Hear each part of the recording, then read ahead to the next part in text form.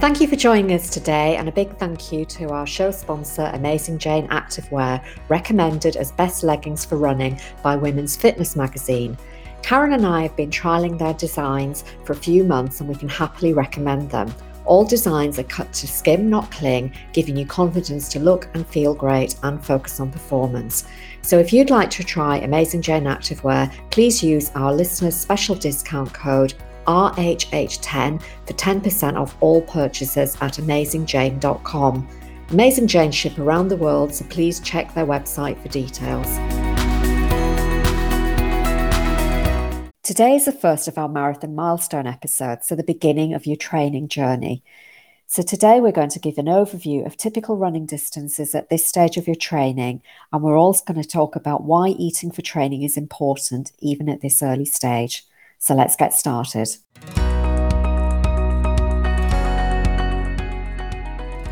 Hello and welcome to She Runs, Eats, Performs, the podcast for female runners of all abilities.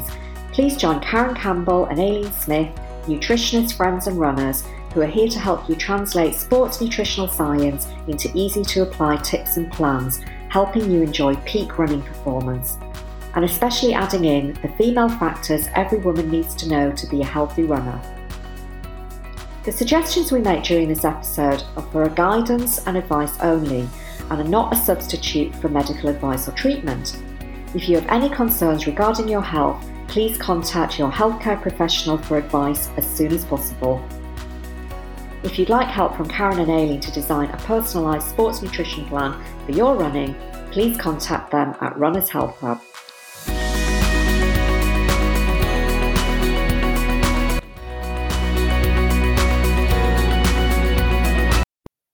Hi everyone, welcome back. I'm Aileen and I'm here as always with Karen. So we're wondering how many of you are just about to embark on training for the London Marathon on the 2nd of October. I know it seems a long way away, but actually it's going to come around really quickly. So is it your first marathon, or maybe you're a seasoned vet at marathon distance? But have you ever considered how the food you eat could be impacting on your running performance throughout your training? So what we thought we'd do is over the next 16 weeks, we're going to support you, and we're going to be hosting 5 episodes to get you marathon ready. And also, if you're listening to this and not running the London Marathon, you might know somebody else who is. So please share the link to our podcast because we'd really like to spread the nutrition word. So whether this is your first marathon or your 10th, we're going to journey through your training with you, and we're going to give you advice at various different stages regarding food and nutrition intake so that you're fit and fueled appropriately on race day. So today is the first of our marathon milestone episode. So this is really the beginning of the nutrition journey. And the aim of this episode is to give an overview of typical running distances at this stage and in the coming weeks. Also give you some background to why eating for training is important, even at this early stage in your training.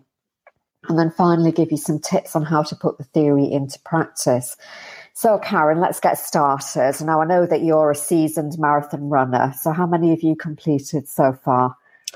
Crikey, I think it's maybe about 18. So I suppose over time, considering my age, it's not that many. But I didn't start running till I was in my 40s, to my defence, for only having run 18 of them. But yeah, I think it's roughly that amount. Yeah, well, that's quite an accomplishment. So I wouldn't play it down. I think there's lots of people that would be really impressed with that, as I certainly am. But from your experience, Karen, and from what you've read and learned over the years, what can you tell us about running and training runs for a marathon? Well, I have to say, Aileen, that there are lots of different training plans out there that people can access for free online. So I think really regarding a training plan, it's about choosing the one that best suits you and your ability and also your time available to train, because some training plans will be training 3 days a week, others will be training 4 days a week. So it really is very, very individual. And clearly you can also find plans for first-time marathon running as well as experienced running, or you could get your own running coach. There are lots of different ways of doing this. Now, interestingly, what I found from having a look at different plans is that lots of plans these days appear to train an individual up to only 16 miles as their longest run that they complete. And Aileen, you and I observed this actually when we were researching for our recent episode, that episode 93, Fueling Marathon Running, and we were both really surprised at it. So what would you say is your view on this approach to marathon training? Well, like you said, I think we were both shocked, really, when we saw these different plans, because I just feel that it isn't really long enough, especially if you're a first-time marathon runner. Maybe it would work if you're an experienced runner, but another 10 miles is a long way and a long time to keep running if you've never run that distance before. Yeah, I would totally agree with that, Aileen. And if we remember that 80% of running is thought to be psychological and only the 20% physical. So another 10 miles really could lead to potentially many giving up mentally, even though their bodies potentially could achieve that distance. Just thinking, oh my God, I've still got 10 miles to go, but might be enough for people to lose momentum. And speaking from my own experience, I know that it's easier for me psychologically to deal with another 4 to 5 miles than what I've achieved in training. But 10, no, I don't think I could do that. I generally want to get to about 21 or 22 miles in training. And then I feel happy psychologically that I will make it to the end, that I'll get through the last few miles. But it is also important that when achieving 21 to 22 miles, that it is actually being done comfortably. Because again, if it's not being done comfortably, psychologically, that can put you in a negative place rather than a positive place going into the marathon. So. Yeah, I think that's really a good point to make, that, you know, that whatever level you get to, you do it comfortably in the training situation. But do you know where that idea of the 16-mile came from? You know, what's the theory behind it, and who came up with the idea? Yeah, well, I couldn't find any research papers on the subject. However, I did read an article online about it, and it appears that this 16-mile longest run concept comes from what is known as the Hanson's marathon method, where there was one runner followed the method and got great results. Now, the theory is linked to the potential detrimental physical effects from running really long distances. For example, that increased risk of injury, poor recovery, etc. Now, Hanson's method suggests looking at improving aerobic threshold capacity instead of just looking at the distance, by teaching the body to use fat as fuel and building overall tolerance for running on tired legs. And the idea is that you build this tolerance for running on tired legs through fatigue accumulation from different types of running, rather than one type of running, but over a really long distance. Yeah, so it's not just that you do one 16-mile run. You've got to do lots of different types of running to help condition you. Exactly. So it is a really interesting approach. And I sort of understand the thinking, because I think, you know, if you do a lot of conditioning, that's going to put you in a stronger position. But as you say, it doesn't really appear to take into account the psychological factor. But I guess maybe people that have been trained in that way, they have to do something to help them with that, even if they're not mentioning it. Yeah, absolutely. I would imagine that that's absolutely right, Aileen. And what I'm not sure about is actually how many runners follow this method. And I would be really interested to know if anyone listening here follows that Hanson's marathon method. And if so, what has your experience been? Has it been really positive? You know, if you have used it, then do please get in contact with us and let us know. And you can email us at hello@runnershealthhub.com, because we would be really interested. But also, I think we have to remember, as I said in the beginning, that running is that 80% psychological. And because of that, I know I definitely couldn't follow this method. How about you, Aileen? Do you think you could? No, I think that it sounds a bit challenging to me, because I really think that your mindset and having mindset tips and tricks to help you while you're running the longer distances can really help you get through those difficult parts of a race, or difficult parts of your training even. And that is something that we're going to be talking about in episode 100, which is called Marathon Running, Hitting the Wall, and that's coming soon. So I think that would add value to this conversation by listening in on that episode. And I really think that, if you are prepared mentally for any kind of setback during a race, so whether it's a minor or a major setback, and you can pull on some personal strategies that'll help you cope with whatever that setback is, then you might be able to recover, it shortly afterwards and ultimately get to the finish line. So I do think that training and putting the miles in is key, as well as having these mindsets, tricks and tips. But it's also important not to overtrain. And I think maybe that's where this Hansen method is coming from as well. If you're going to just put miles and miles in week after week after week, then maybe you won't be in an optimal position for your race. And as I said, I think it depends on what sort of level of training you're doing, and also how many marathons you plan to do in a season, because some people, the pinnacle of the year is doing one, but for other people, they're doing multiple races. And, if that's the case, maybe the 16-mile approach is enough in between races. So that's something to think about too, I think, especially, these people that, you hear people doing charity events, don't they, where they're doing several back-to-back marathons over a period of time. Yeah. So yeah, that's sort of my thoughts on it. So we've established that there are different theories around how long the longest run should be in marathon training. So let's pull it back to the here and now, and talking about the London Marathon as our milestone marker throughout the series of episodes. Can we talk about how a regular training plan might look, Karen?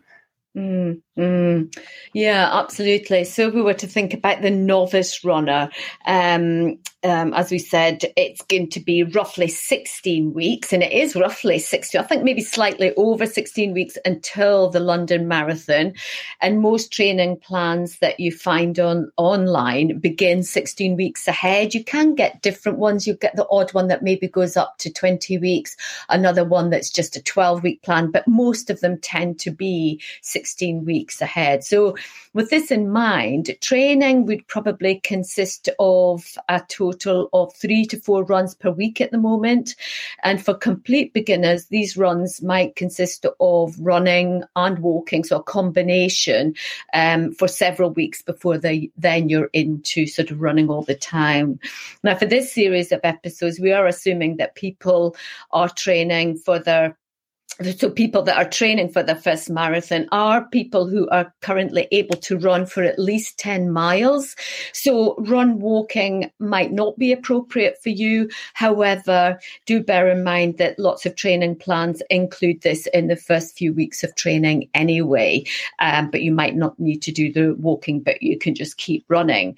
So each run will be of varying distances, with the longest run being no more than 60 minutes at this point in time, and the shortest run being as little as 20 minutes. So, Aileen, is there anything you would add to this regarding training in the first few weeks? Yeah, sure. And I mean, it's maybe not helpful to say this at this moment in time, but whenever I'm thinking about training, I like to add in a month, because you never know what could go wrong, So really, I think, you should be training for probably 20 weeks rather than 16. And then you've got an opportunity to have a buffer zone if you need it. It can be having a cold or a little injury or something like that. Yeah, so that's a good point. But that's probably, if we're only 16, 17 weeks away, it's not really helpful to say that at this stage. However, that gives us even more reason, I think, to be thinking about looking at our health and well-being holistically, so that, you know, we don't fall foul of any of these little niggly things that can take us off our training plan. And often a lot of runners just think about running and neglect other aspects of fitness for their running. And that, you know, as we know, there are lots of activities that can support performance and recovery. You know, so things like regular Pilates and yoga sessions, doing strength and resistance training, stretching is very neglected. So I think that would be, you know, those things are really good to think about. So, you know, I'm really conscious of this because I've been the person that's had the niggly injury and it's taken me away from my training. And then you start feeling anxious about, are you going to be able to do things? So now, you know, I really focus on a foundation of Pilates, and it's something that I do regularly. I'm very fortunate. I've got a Pilates studio nearby and I'm a member. And so I have maybe 3 or 4 sessions a week there. But what I've really noticed is that when I do Pilates one day or even on the same day and then do a run, I find my posture is so much better when I'm running, and I just run. My form is better, especially my upper body form. So I think it really does support my running as well as my general well-being. Also, I think strength exercise is important because that's going to help us build lean muscle. And remember, running can be catabolic, so that can break down muscle. So it's really important to add some strength training into your weekly exercise plan. And then, as I said, stretching. So, you know, I get quite a lot of stretching just through my Pilates sessions. But I think it's important to think about, you know, warming up and cooling down after training. And I think that's something that's often neglected, especially as we get older. We sometimes forget to do it. And I think if you're an experienced runner, you just get into the habit of going out the door without actually doing the things that you might have done as a beginner runner.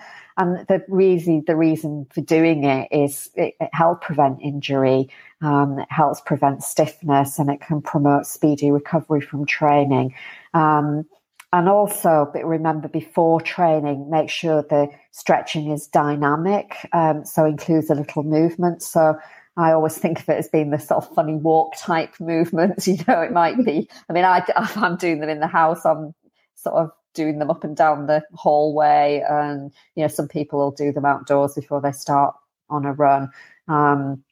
So it's all about, you know, stretching the muscles while you're moving. So kicking your legs out or mobilizing your hips. Sometimes I just do some lunges. So that means that the muscles are going to be warm and they're going to have a little bit more movement in them before you actually hit the road. Yeah, absolutely. And then again, after running, it could be more static stretching at that point because the muscles are already warm. It's just about making sure that like you say, Aileen, that it is dynamic before you go out on a run because they're colder, so therefore they're stiffer. But I have to say, you know, you're saying that stretching is something that is neglected, and it's something that definitely I've ignored over the years. And I think I'm maybe paying the price now through this chronic glute issue that I've got that I often speak to you about, Aileen. But what I have done is recently I've begun to complete 4 sun salutations in the morning and evening, alongside including some additional running specific stretches. And again, this is really new to me, and I'm hoping that if I remain consistent, you know, we speak about being consistent with our nutrition, and it's the same with stretching and our training as well. I suppose it's about being consistent. And if maybe I can maintain that consistency with the stretches alongside my strength training and my yoga for runners that I do on a Monday night, it might help to kind of lessen this glute stiffness. I'm really hoping so anyway, plus my nutrition as well. And actually, speaking about that yoga for runners, I find it really, really helpful, and it's restorative yoga, which I think when you're a runner and you're running sort of 4 or 5 times a week, sometimes long distances and things, I think it's a really good way of just focusing on the opposite of the constriction of running. It's really relaxing. And it pinpoints key muscles. So if anybody is interested in that, it is online. So drop us a line and we can give you the details of that. I could tell you a bit more about it. And Aileen, I know you've done it as well. Otherwise, you could contact Emma. It's called M Yoga, and you could contact Emma direct via her website, which is myoga.co.uk. So like I say, it is online, so it doesn't really matter where in the world you are, you can join. And like I say, it's restorative, so it's relaxing, but really specific to running issues. Yeah, I can vouch for that. I joined in online when Karen and I were away in Spain, and I was feeling particularly, my legs were very stiff before I did that session, and it really helped me. So, and I know we're saying about doing Pilates and yoga a lot, but even if you just could do one session a week, it's going to help. And as Karen said, there might be some little exercises that you could just fit in every day, whether it's, a downward dog or something like that, which would just help stretch your legs out. So thanks for that, Karen. I think it's good to just remember the importance of correcting. It's almost like undoing the tightness that you've built up in your legs by doing it when you come home. So we've established that training at the moment should be fairly light but regular. And the longest run will likely to be no more than 60 minutes for most people, based on a regular training plan that you might find online. So now let's move on, Karen, and think about food and nutrition at this point in everybody's training. So it's widely recognised that what a runner eats is just as important as their training plan for optimal performance. And everybody will know that we always end our episodes by saying, nutrition can be a limiting factor in running performance if it's not suboptimal and it's not running focused. So we need to just sort of highlight here, what does a runner need to think about? So I think the overarching strategy would include having a foundation of everyday healthy eating and focusing on that everyday healthy diet plan consistently. So, day in and day out, week in and week out for the next 16, 17 weeks leading up to the London Marathon, that's really going to be so important to you. And then the second part of that strategy would be choosing foods that help fuel your running, rather than choosing foods you choose to eat because you think you can and because you think you've earned it. So it's really focusing on how you're going to fuel your running. That's going to be the important thing. Yeah, absolutely. And I think that many people fall into the trap of eating poor quality foods because they think they can, because they are more physically active. Now, the issue with this way of thinking and eating is that it could lead to poor running performance and poor recovery, and increase the risk of injury and potentially have lead to sort of poor body composition. And especially if body composition is important for you, then just be mindful of that.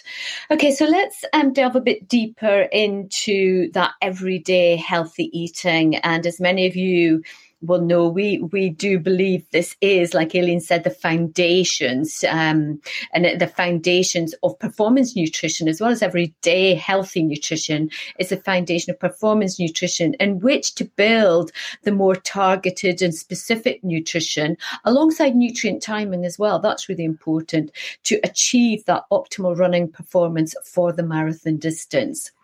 Now, Aileen, I was just wondering, could you maybe elaborate a bit more on our foundational everyday healthy nutrition approach to running performance for our new listeners, but also as a reminder for our regular listeners, because it's always good to sort of be reminded of key points.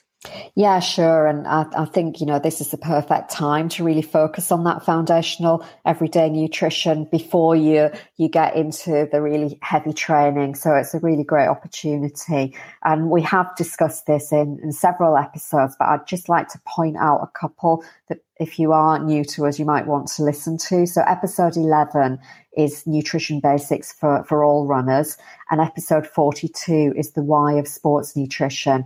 And those two episodes are really going to help you understand everyday healthy nutrition. And we call it everyday healthy nutrition, but it's actually nutrition for easy training too. So I think that's another thing just to hook into. You're doing it for easy training.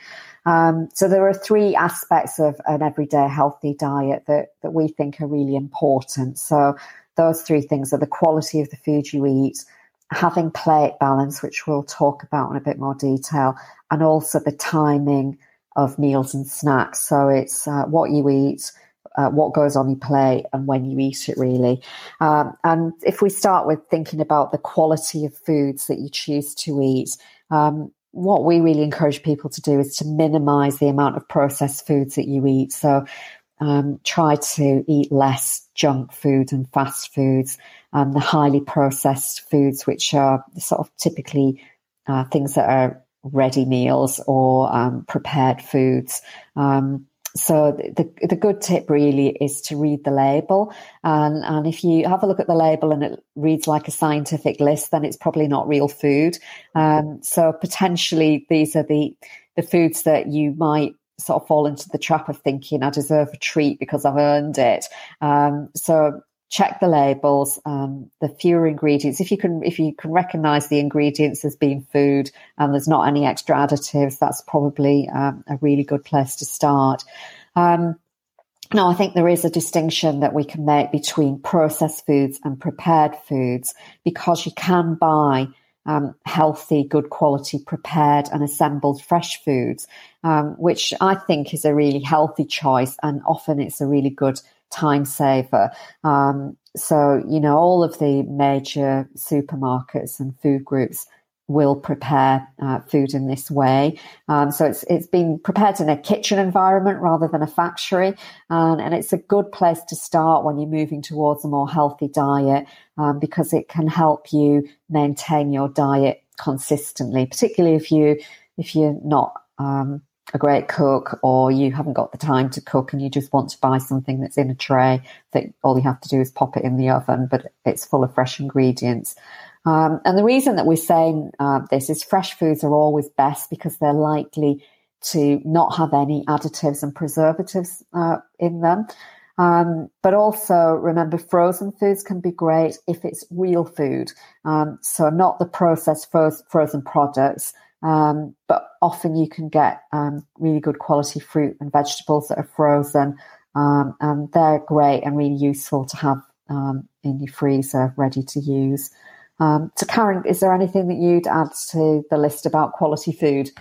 Yes, actually, Aileen, thinking about the quality of the food, I think trying to buy seasonal foods or foods in season would be really helpful, and that can be cheaper, quite often much tastier as well, and save on food miles, so you're helping the environment at the same time.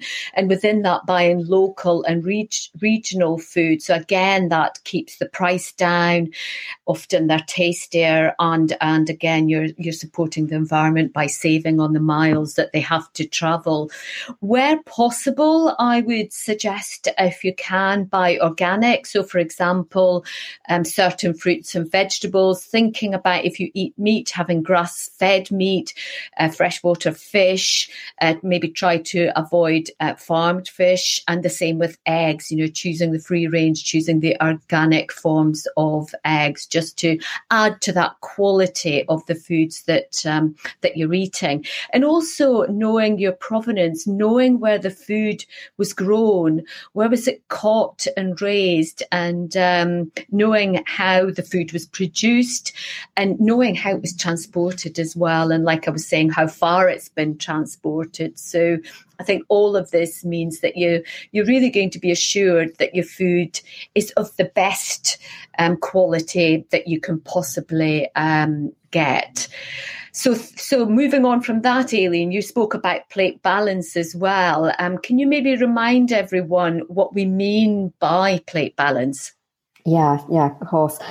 Just before we do that, one of the things the reason that we're talking about having really good quality food is because that means it's going to be nutrient dense and you're going to get the best possible result from your food. So that's the underlying reason there for choosing good quality food. So thinking about plate balance now, the reason that we talk about plate balance is to help you get the right balance of macronutrients in your food plan. And so the macronutrients are protein, carbohydrate, and fat. And then the other part of the balance plate is making sure that you get a balance of vegetables and salads at each mealtime. And all of these contribute to everyday healthy eating, as well as helping you have a foundation for fueling for your running. So when we're thinking about the plate balance, we're thinking of protein being roughly a quarter of a plate, having a quarter of a plate of low GL carbohydrates. So they're the slow release carbohydrates, and they're often described as complex carbohydrates. So they're not refined. They're the whole food type carbohydrates like brown rice and root vegetables, that type of thing. And then the other half of the plate is where you would have half a plate of non-root vegetables and a small accompaniment of healthy fats. So, we're thinking leafy greens and salad type vegetables. And then a small accompaniment of healthy fats might be part of your protein food. So if you've chosen oily fish, for instance, you're getting protein and healthy fats there. But if you'd had a lean chicken breast and you were looking for some extra healthy fats, it might be some olive oil, or it could be a small amount of avocado or something like that. So the proportions on the plate are really there to help you manage portion sizes and also to support blood sugar balance. So we suggest that, a mealtime plate should be about a 9 to 10 inch plate for main meals. Another way of thinking about portion size is to think about what would a quarter of a plate of protein look like. So that would equate to the size of your palm, and the carbohydrate might be a similar sort of size to clenching your fist. And remember that everyone is a different size. So we've got big people and small people. So my hand size is smaller than a big man, but it's bigger than a small child. So that gives you an idea of, we've all got to adjust our portion sizes to our physicality, I suppose you would describe it. And then the other thing that I find really helpful when it comes to measuring portions, particularly when it comes to thinking about carbohydrates, is I'll use American cup measures. So, if you're a cook, you'll have probably heard about these American cup measures because you use them a lot in baking and those kind of recipes. But you can buy them in supermarkets, and I find them really helpful for measuring out my carbohydrates. So I'll portion out the cooked carbohydrates like cooked rice and potatoes and things like that. And then I know that I'm getting the right portion size. I think that's a really good tip, both the cup measures and sort of using your hand as the measure, because clearly the taller or the bigger you are, the bigger your hand's going to be. So it's going to be appropriate to you as an individual.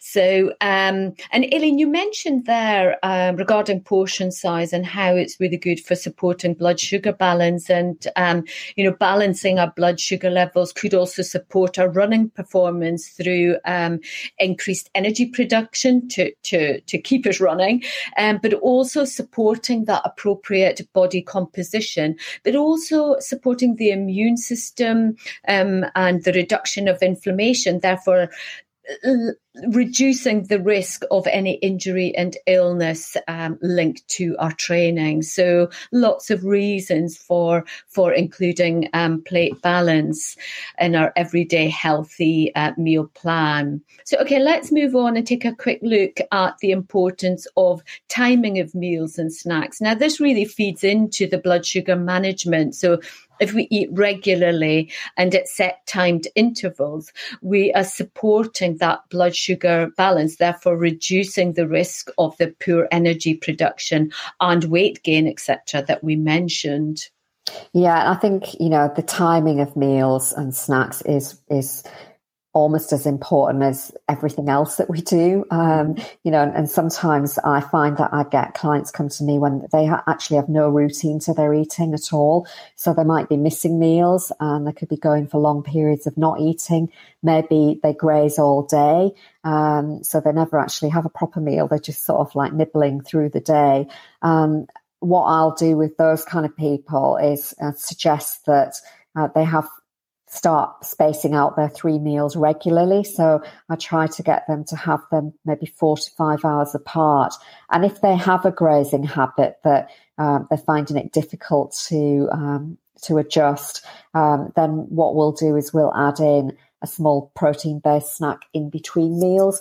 And by doing that, it just helps them get used to eating regularly, and it really balances out the energy levels, and it stops them having cravings and also energy dips and slumps.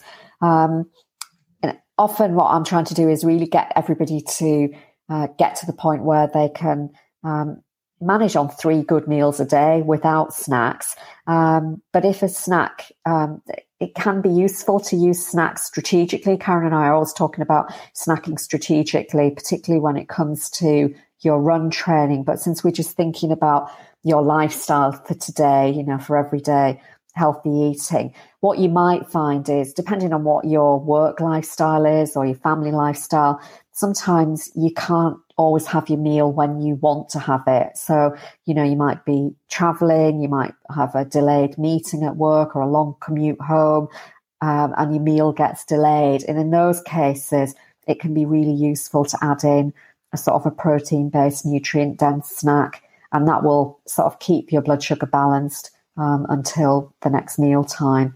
So ultimately, we're aiming for 4 to 5 hours between meals with no snacking. And also, it's a really helpful and supportive thing is to minimize your eating between dinner and breakfast. So I often suggest having at least 12 hours between dinner and breakfast, and that helps your digestion, really. It helps everything sort of rest and repair in those 12 hours between dinner and breakfast. So that's a sort of a standard suggestion for everybody. And we have to remember this is foundational, and it will be amended to suit training requirements, and we'll be sort of coaching you through that over the next few weeks. But the aim, of this part of your training is to get all of these nutrition fundamentals in place consistently, as I said earlier. So doing that over the next few weeks will be really, really supportive. And then what we'll do is look at food and nutrition specific to the training and the number of miles that you'll be completing as you progress through your marathon training plan. Yeah, absolutely, Aileen. It is, like you say, it's about getting these foundational everyday nutrition factors to become a habit, really, and then we can begin to build in the running specific nutrition. So we've spoken about the importance of having a foundational everyday healthy diet in place consistently. And at this point in your training plan, it's a good time to concentrate on this aspect of your nutrition so that when you move into the much longer and harder runs, as the marathon date draws nearer, the food choices that you make around your training will support performance rather than hinder it. That's really what we're looking for by putting these foundations in place. So in a minute, what we're going to do is move on to look at how you could put some of this information into practice. But first, let's take a quick advert break. So, Aileen, I'm going to hand back to you again. Okay, thanks, Karen. So this is the moment in the episode where we take a minute to explain to you and share with you what Karen and I do outside of the podcast. So today we've been talking about nutritional foundations for marathon running. And for many runners, finding the time and knowing how to apply the principles is what gets in the way of eating consistently. And so what we'd like to do today is just to introduce you to our Easy Nutrition for Healthy Runners program. And that's something that we have developed through our own experience of working with lots of runners, and also through our own running experience too. We've developed a foundational everyday eating plan, and we fine-tuned it with sports nutrition principles. And that really is there to help maximise running performance and to minimise injury. So the program is a fairly short and sweet video program. You can complete it in 30 minutes a day over 2 weeks, or you can take as long as you need to. Some of our clients dip in and out of it and do it in different orders to help them with whatever they might be having nutrition challenges with. So if you've been listening today and you've been thinking you'd like to know a bit more about how to apply both everyday nutrition alongside sports-specific nutrition, we think this program's a really great place to start because it gives you information as well as easy action steps too. And if you're interested in the program, you can find out all the details at our website, which is runnershealthhub.com. Look at the top menu bar, work with us, and then you'll see a drop down that takes you to Easy Nutrition for Healthy Runners, and you can read all about the program there. If you'd like to join us, we do have a thank you coupon code for you as one of our valued listeners, and the coupon code is POD, P-O-D, and that will get you a 33% discount off the full price, which brings it down to £199. And you'll find details of that code in our show notes too. So if you forget to make a note of it now, you can find it in the show notes. And the other benefit of joining Easy Nutrition for Healthy Runners is every Thursday we run 2 coaching circle calls, one at lunchtime, one in the evening. So, if you've got any specific questions about your marathon training, you can pop into our Zoom room and we'll help you there. So we'd love to see some of you in the program. Great. Thanks, Aileen. Okay, so now let's move on and look at some tips that might help you put these nutritional principles into action, really so that you can run your best autumn marathon ever. So earlier, Aileen was talking about plate balance, so that quarter plate of protein, quarter of a plate of carbs, and half a plate of vegetables. But which foods do you choose to support your everyday health, but also while still supporting your running? So thinking about each of those macronutrients, thinking about complex carbohydrates. So there really we're thinking about the whole grains such as the brown rice, the different grains, oats, legumes as well. So the beans, the pulses, the lentils, chickpeas, all of these foods are going to be the whole grains to think about. But also root vegetables are a good carbohydrate alternative to grains when looking for a more. Some of them can be used strategically before training, but for everyday healthy carbohydrate sources, then root vegetables, I think, are a good idea. So things like potato, sweet potato, pumpkin, squash, carrots, beetroot. There are others, but those are the key ones. Also fruits low in sugar, like berries, orchard fruits. So the apples and the pears are good sources of complex carbohydrates. And then when thinking about protein, so we spoke about the quality of the proteins, but sort of food ideas include fish, poultry, and the quality red meats, and just having red meat maybe in limited amounts because it can be inflammatory. Looking at eggs because they are a complete protein, as the same as the poultry, the fish, and the meat. But also again, thinking about the legumes. So with your legumes, you're getting both protein and carbohydrates. Slightly more carbohydrates than protein, but still good sources of proteins, especially if you're vegetarian or vegan. So again, the peas, the beans, the lentils, the pulses, all of these of all the different colours are going to be really important for quality protein. And again, with grains, I think a lot of people tend to forget that there is some protein in grains as well. Again, it's predominantly carbohydrates, but there are some that have got a decent amount of protein in there as well. So, for example, brown rice is one that has a decent amount of protein in there. And also nuts and seeds, you will find some, and dairy clearly is going to give you some protein as well. And then thinking about the vegetables, and including half a plate of vegetables, you're really looking at that rainbow of colour of non-root vegetables. So we spoke about the root vegetables as a carbohydrate source, and the non-root vegetables being that half plate of colourful vegetables. Now, just remember, it is about the quality and choosing the best quality that you can when making your choices. So, Aileen, thinking of these healthy food choices that we would recommend, what tips would you have for everyone to really to help them implement the change and be able to stick to it?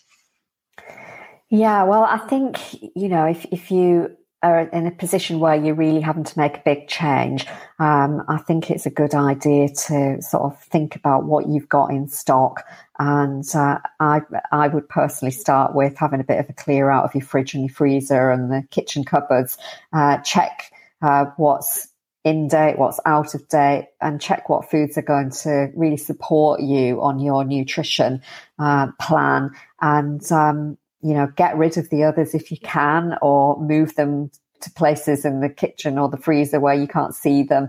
And, I always think what's in front of you is you're more likely to choose. So think about all the different foods we've recommended and decide on the ones that you like, and shop for them so you've got them available. And also think about, depending on how much time you've got, is it appropriate to consider buying some ready-made pre-cooked foods to keep it simple and convenient? So thinking of things like pre-cooked grains and lentils and pre-packaged fresh vegetables and salad, because those kind of things can save you time, and then they're always there available for you. And if you have some healthy pre-prepped food, when you're hungry, it's there ready to use. And I think that encourages you to make the right choices rather than make unhealthy choices, because you're so ravenous that you'll just eat whatever's in front of you. So you were talking earlier, Karen, about the eating a rainbow of vegetables. So one of the things you could do is, and this is maybe something you could include the whole family in, is have a vegetable challenge week and aim to eat 30 different vegetables in a week. And that could work out at 4 different vegetables a day. So when you break it down, it doesn't sound that much. And it's fairly easy to introduce. So, for instance, you could have a salad that had tomato, rocket, cucumber and radishes, and have that alongside your lunch. So that could be like your half a plate of colourful vegetables at lunchtime, and just do something different every day. And, I've had clients do that before, where they've had a piece of paper on the kitchen worktop and they've just written everything down. And when they've involved the children and the family, it can get a bit competitive, but it can be a really good thing. And by doing that, that you've got your rainbow of vegetables. And if you notice there's a colour missing, you can add that to your shopping list for the next week. So that would be an easy way of making sure that you're getting the variety that you're looking for. So are there any other tips that you would add, Karen? Yeah, well, thinking about training alongside that, I would say populate your calendar with your training runs to really help ensure that you do them. And at the same time that you do that, pre-plan your meals, linking them to when you're training and keeping in mind meal timing and ensuring that you eat at regular intervals. So really starting to combine the two, starting to think about your training, but also the foods that you're eating around your training as well. Now, I would recommend that you maybe allow yourself what people would class maybe as a treat food per week, because I do find that if we deprive ourselves completely, it can potentially lead to cravings and rebound binge eating. Now, what I would suggest really is to preserve that treat food for the day that you complete your long run, but also at the same time, just be mindful of portion control that we spoke about earlier. And also remember, there isn't really a need to increase your energy intake at this point in time. It really is about ensuring that your food choices are healthy and balanced. It's going to be more in the future as your long distances ramp up that the increasing portion size is going to be important. So clearly there's going to be some increase in physical activity generally. You might find that on occasion you do require a snack between meals. Aileen, you were speaking about the ideal is to have sort of foundational everyday nutrition is about 3 meals a day without a need to snack. But there will be occasions, maybe when you're doing that run that's an hour long and then it's followed the next day by a shorter run, but still it's more activity than you're used to, then it might be that you require a snack between meals. But what I would say here is only consume this if you feel hungry. Don't necessarily have it just because you've done the hour's run. And remember that feelings of hunger could actually mean that you're thirsty. So drink first. So have some water first and then reassess. Is it actually physical hunger, or was it that you were dehydrated or just a bit thirsty and the drink has been enough? And what I would say is if a snack is required, then do ensure it's going to support your health and your running training. Keep that in mind. And choices that I would consider that you include are flapjack, a homemade one ideally. And if you're on the mailing list, you'll have those recipe. I think we've released 1 or 2 flapjack type recipes. If you're not on our mailing list, then you can join the mailing list through the website, and then you'll get these weekly Tuesday recipes, and you can build up a portfolio. Another one healthy snack I would consider would be apple slices with nut butter. That's one that I really enjoy. And then another one could be oatcakes with cottage cheese. So these are just ideas. Clearly there are others, but that's just a few ideas for you here. Okay, great, Karen. And I'm just thinking that, all of the things that we've been talking about, like shopping lists and menu plans and things like that, are all available as part of the Easy Nutrition for Healthy Runners program. So if you join the program, you get all those resources there. But there are a couple of other things that I just wanted to mention today regarding training and food intake that is really worth mentioning here. So this might be, at this time of your training plan, might be a good time to introduce fasted state running to support fuel efficiency as you progress through your training. So maybe beginning with your shorter runs, particularly good if you're a morning runner. So having to do your morning run before you have breakfast, before you eat anything, although we'd advise you to have some water. So that would then you would have your breakfast after you run, and that running in that way would be in a fasted state.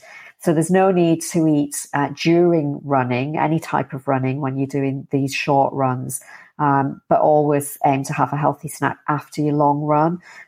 So the kind of things that we would suggest would be the quick release carbohydrates, so things like mango slices, banana, maybe a couple of medjool dates, and even after the shorter runs, you might. There's really no need to refuel immediately. So, if you're only out for, half an hour, 45 minutes, then, the only reason that you would refuel is if you hadn't had a meal before you went out. So just continue to follow those everyday healthy nutrition principles. So we've covered a lot, Karen, in this opening marathon series, but I think that sort of brings us to the end. But I was wondering if you could maybe just give us some advice about what would be the one action that you would suggest that everybody could go away and put into place after today's episode. Yeah, actually, I think maybe, Aileen, an action that would be worthwhile taking the time to do, and it's one that you mentioned earlier, is just clearing out the cupboards, clearing out the fridge and the freezer, really just to ensure that only the foods that will serve you well regarding your overall health, but also your running, are the ones that are available to you. And it doesn't necessarily mean throwing them out, like you said, Aileen. It's about putting them to the back of the freezer, to the back of the fridge at the moment, and just sort of having the appropriate foods readily available. So that would be my advice regarding an action point. Yeah, I think that's a great action point, and it might not be well received if you're sharing your fridge and freezer with members of the family if they're non-runners. But I think it would really serve you well to think about, you know, what you require nutritionally, and maybe rather than doing it as a big job, if you haven't got time, you could maybe, do it over a few days. So maybe do the fridge one day, freezer another day, cupboards another day, or perhaps if you've got a bit of time on your days off, you could do it all then. I tend to, when I do it, I just have a blitz, and it's actually not that difficult, and I always feel better when I've done it. But anyway, Karen, I think we're about to round up. So could I ask you to give us your key takeaways from today's episode, please? Yeah, sure. So I think there are many different marathon training plans available online, like we've discussed. So I think it's really about being discerning and choosing the one that best suits your running abilities and the time that you've got available to train. Don't forget to introduce other activities that might also support your running performance, including the likes of Pilates, strength training, and stretching. Remember that your nutrition for training is as important as the training plan itself. So I think that's a key point. And a foundational everyday healthy eating plan is the bedrock on which to build nutrition specific for running performance. So that's why we've emphasized this today, so that you can get that set in stone before we move on to look at nutrition specific for your performance. There's no need really to increase your overall energy intake at this point in your training. Just ensure that the food choices you make are healthy and ones that will support your overall health and running. You might find that you need maybe an extra snack on occasion between meals, but just remember to make the snack a healthy choice. But that might be all that you need at the moment. And really, that's all that I have to say, Aileen, on that as well. Oh, that's a good roundup there, Karen. Okay, so just to finish on, as we said, we've got a series of these episodes. So the next one will be released in approximately 4 weeks' time, at which point your everyday health nutrition practices will be embedded. So the 12 weeks remaining until race day, and your overall mileage will have increased significantly, with probably the longest run being between 90 and 120 minutes long. So our next milestone episode will include a discussion about fasted state running a little bit more, talking about that, practicing eating during and immediately after a long run, and also introducing hydration and why it's important. So watch out for the next episode. That's going to be released on the 30th of June. So just as a final reminder to everyone, we do have a free download available for you from our website, and it's called Free Top Running Snacks and Nutrient Timing, and it's an ebook, and it's there to support your training. So it would be a perfect companion to these episodes. So if you haven't already got it, go to our website, runnershealthup.com, and click on the free nutrition guides. Scroll down to that ebook and pop in your email address, and we'll get it sent over to you. And just one final word. Remember, everyone, don't let nutrition be the limiting factor in your running performance. Well, this brings us to the end of another episode of She Runs, Eats, Performs, brought to you by Runners Health Hub, helping female runners to be fitter, faster and stronger. We really hope you've enjoyed listening, and you'll join us again soon. In the meantime, we'd be so grateful if you check us out on iTunes and leave a review. And once again, thanks for listening, and do let us know if there are any topics you'd like us to cover in future episodes. Bye for now.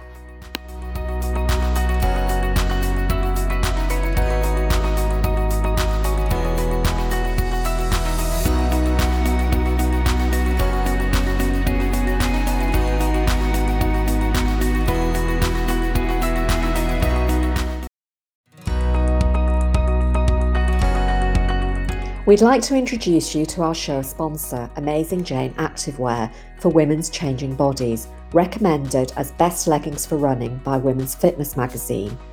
We think they have everything a female runner needs. First of all, they are high compression to support your legs and bum. They have a deep waistband so they stay up and they don't move about when you run. There's a handy left pocket for your phone and a zip pocket on the waistband, which is great for your cards or a key. They also have a hidden tracker pocket for storing a GPS tracking device, and this is a unique safety feature. All Amazing Jane designs, including tanks and tops, are cut to skim, not cling, giving you confidence to look and feel great and focus on performance. Karen and I have been trialling wearing their range for a few months, and we can happily recommend them. So if you'd like to try Amazing Jane Activewear, please use our listeners' special discount code RHH10 for 10% off all purchases at AmazingJane.com. Amazing Jane ship around the world, so please check their website for details. Thanks again to Amazing Jane Activewear for being our show sponsor and for sharing discount code RHH10 for 10% off all purchases.